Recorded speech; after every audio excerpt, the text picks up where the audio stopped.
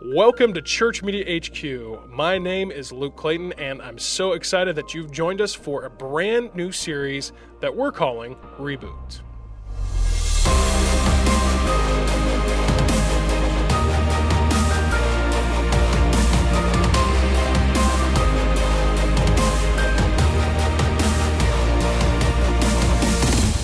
Welcome to Church Media HQ, or welcome back.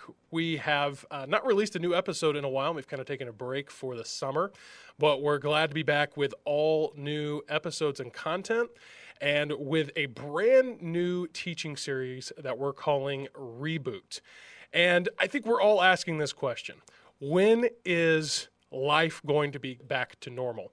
And we're all wondering, when is, things going to just go back to how they are? And I hate to be the bearer of bad news, but I think some things, to some extent, are really never going back to how they were. However, I think this is presenting us some new opportunity to kind of have a reboot, a restart, a refresh.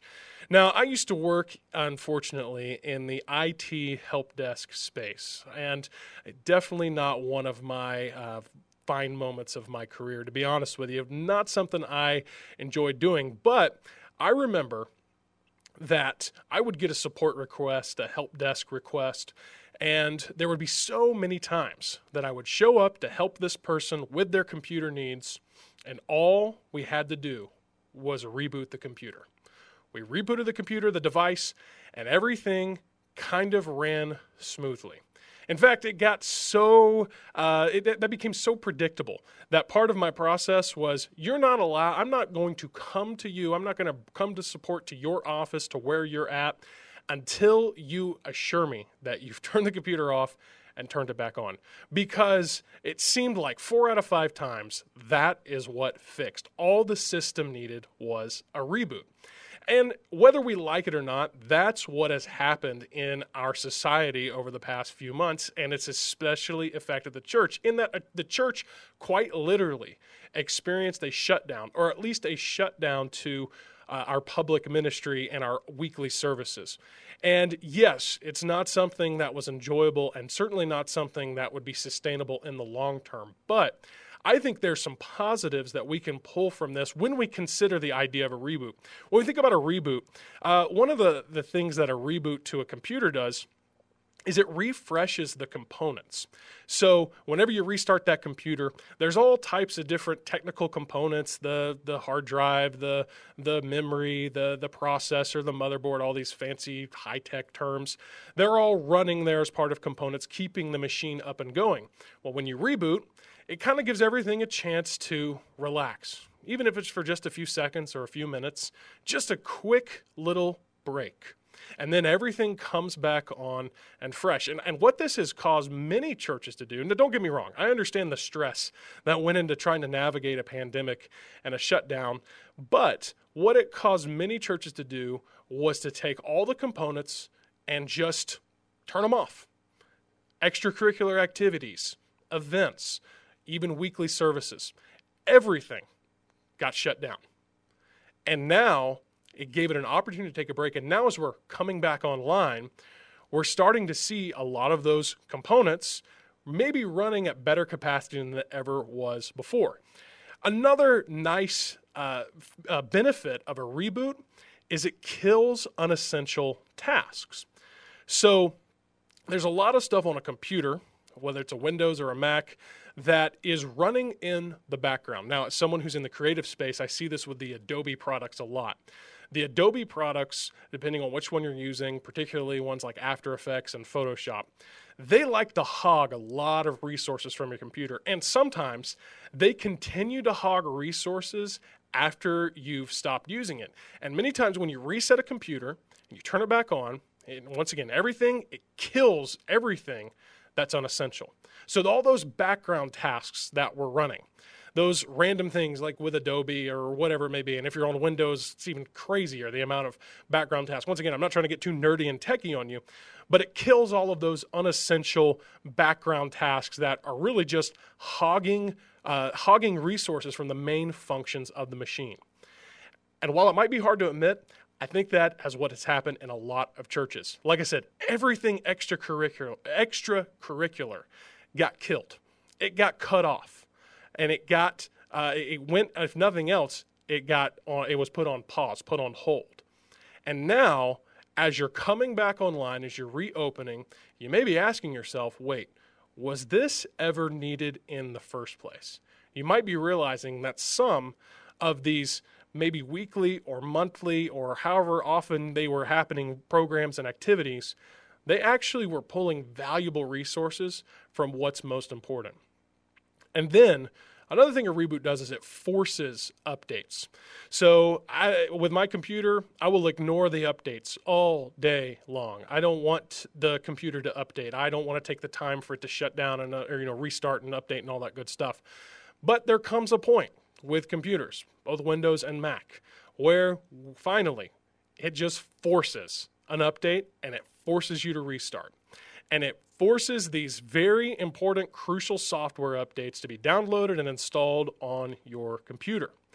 And I remember one particular instance where I was helping someone update their Windows computer, and you got that nice little spinning thing there on the screen telling you that it's updating, and no, it's going to take 5 minutes, now it's going to take 18 minutes, now it's going to take 8 hours. And and this person got impatient, and they just unplugged their computer and plugged it back in. Well, what happened is when they restarted their computer, one of their most essential programs that they used was not working. And it was no longer working because they didn't allow the update to happen.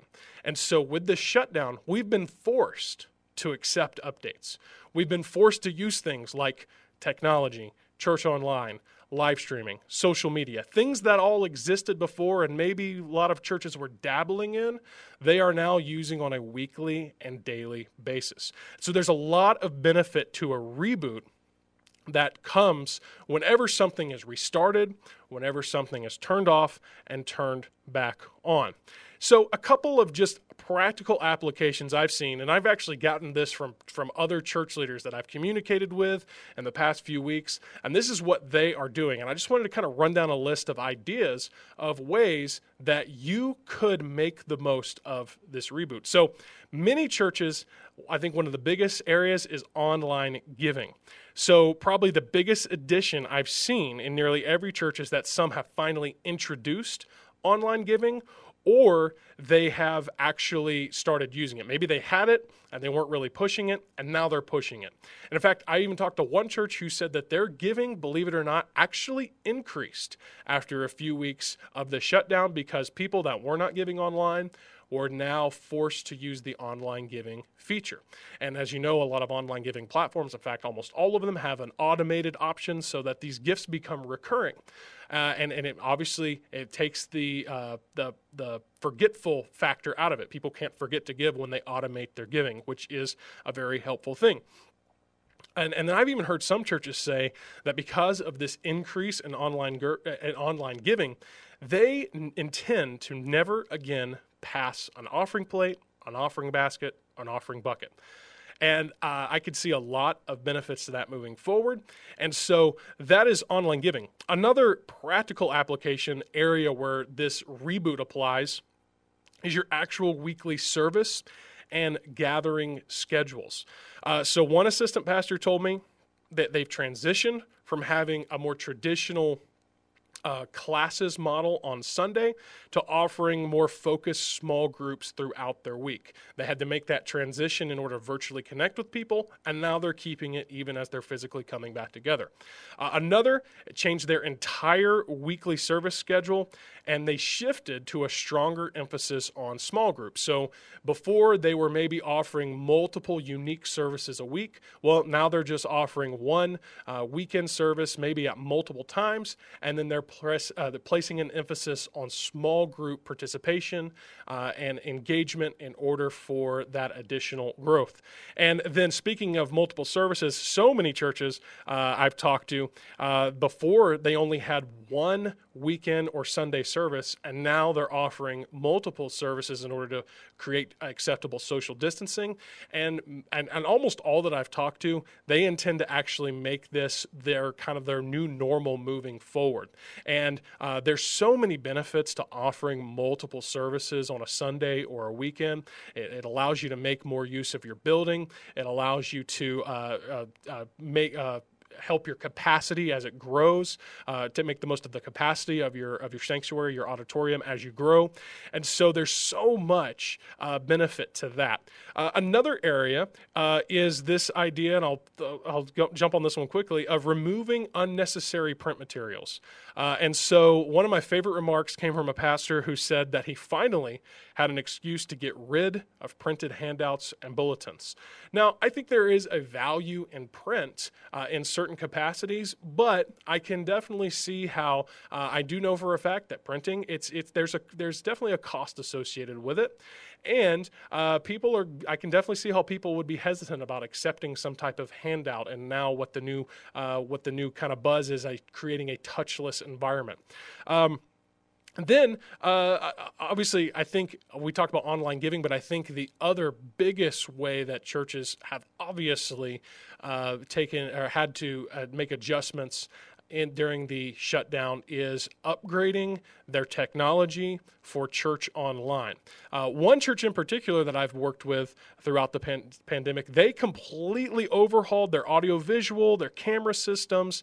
They realized that they could rip everything out, they could make a mess, and get away with it because no one was coming to church. And so they completely ripped everything out, rebuilt everything, and made some amazing, much-needed improvements to their audiovisual and camera systems. And every church, just about every church I know of at least, has done something during this pandemic to introduce or improve their church online experience. Some of them, it was as small as starting a church online, maybe offering some type of weekly live stream or pre-recorded. And then, like I said, others have really upgraded and taken advantage of this opportunity to upgrade their online experience. So, before, churches that did not have an emphasis on digital ministry, they now realize the value of connecting with people outside of the church building and have learned how to hybrid this digital and physical ministry, which has created a new term that I've enjoyed hearing and using, this term called phygital. So I'm really excited in our next episode to talk to you more about this phygital concept. This is something that I heard first from Josh Ermler. He's the lead pastor of Fresno Church in Fresno, California. And being in California, the shutdown has been particularly difficult on him. And so in the next episode, he will actually be my co-host and is going to walk us through the process of how they created a truly unique and powerful phygital experience. As we move into this new phase, I think we need to stop, and I know this. I know we need to stop longing to return to normal and determine that we're going to have a part in creating the new normal. Normal as we knew it is not going to come back in the way that we thought. In a way, we have to create a new normal. We have to embrace it and create it. So many times the church has been guilty of lagging behind. We're playing catch up. The secular side of society is using new technology and using new advancements to their advantage, and then we catch on 5, 10 plus years later. I think now the church has the opportunity to lead the way in creating the new normal and setting the standard for digital and online reach in the future. Now, once again, join us for our next episode. Wherever you're listening or watching, be sure to subscribe, Facebook. You can like our Facebook page, and we'd love to hear from you. So if you're watching on YouTube or on Facebook, feel free to share a comment below so that we'd love to hear your thoughts. And if you like this content, if you find it valuable, please don't be a jerk and hog it all to yourself. Share it with someone. Share it with a church leader. Send a text. Blast it out on social media. It means so much to me when you do that. I really appreciate that when you help spread the word about this content. Well, until we come back together next time, I want to remind you, I want to challenge you. Try something new. Just try it. I've never done it before, but try something new. Because it is always better to fail at the incredible than to succeed at the average. See you next time on Church Media HQ.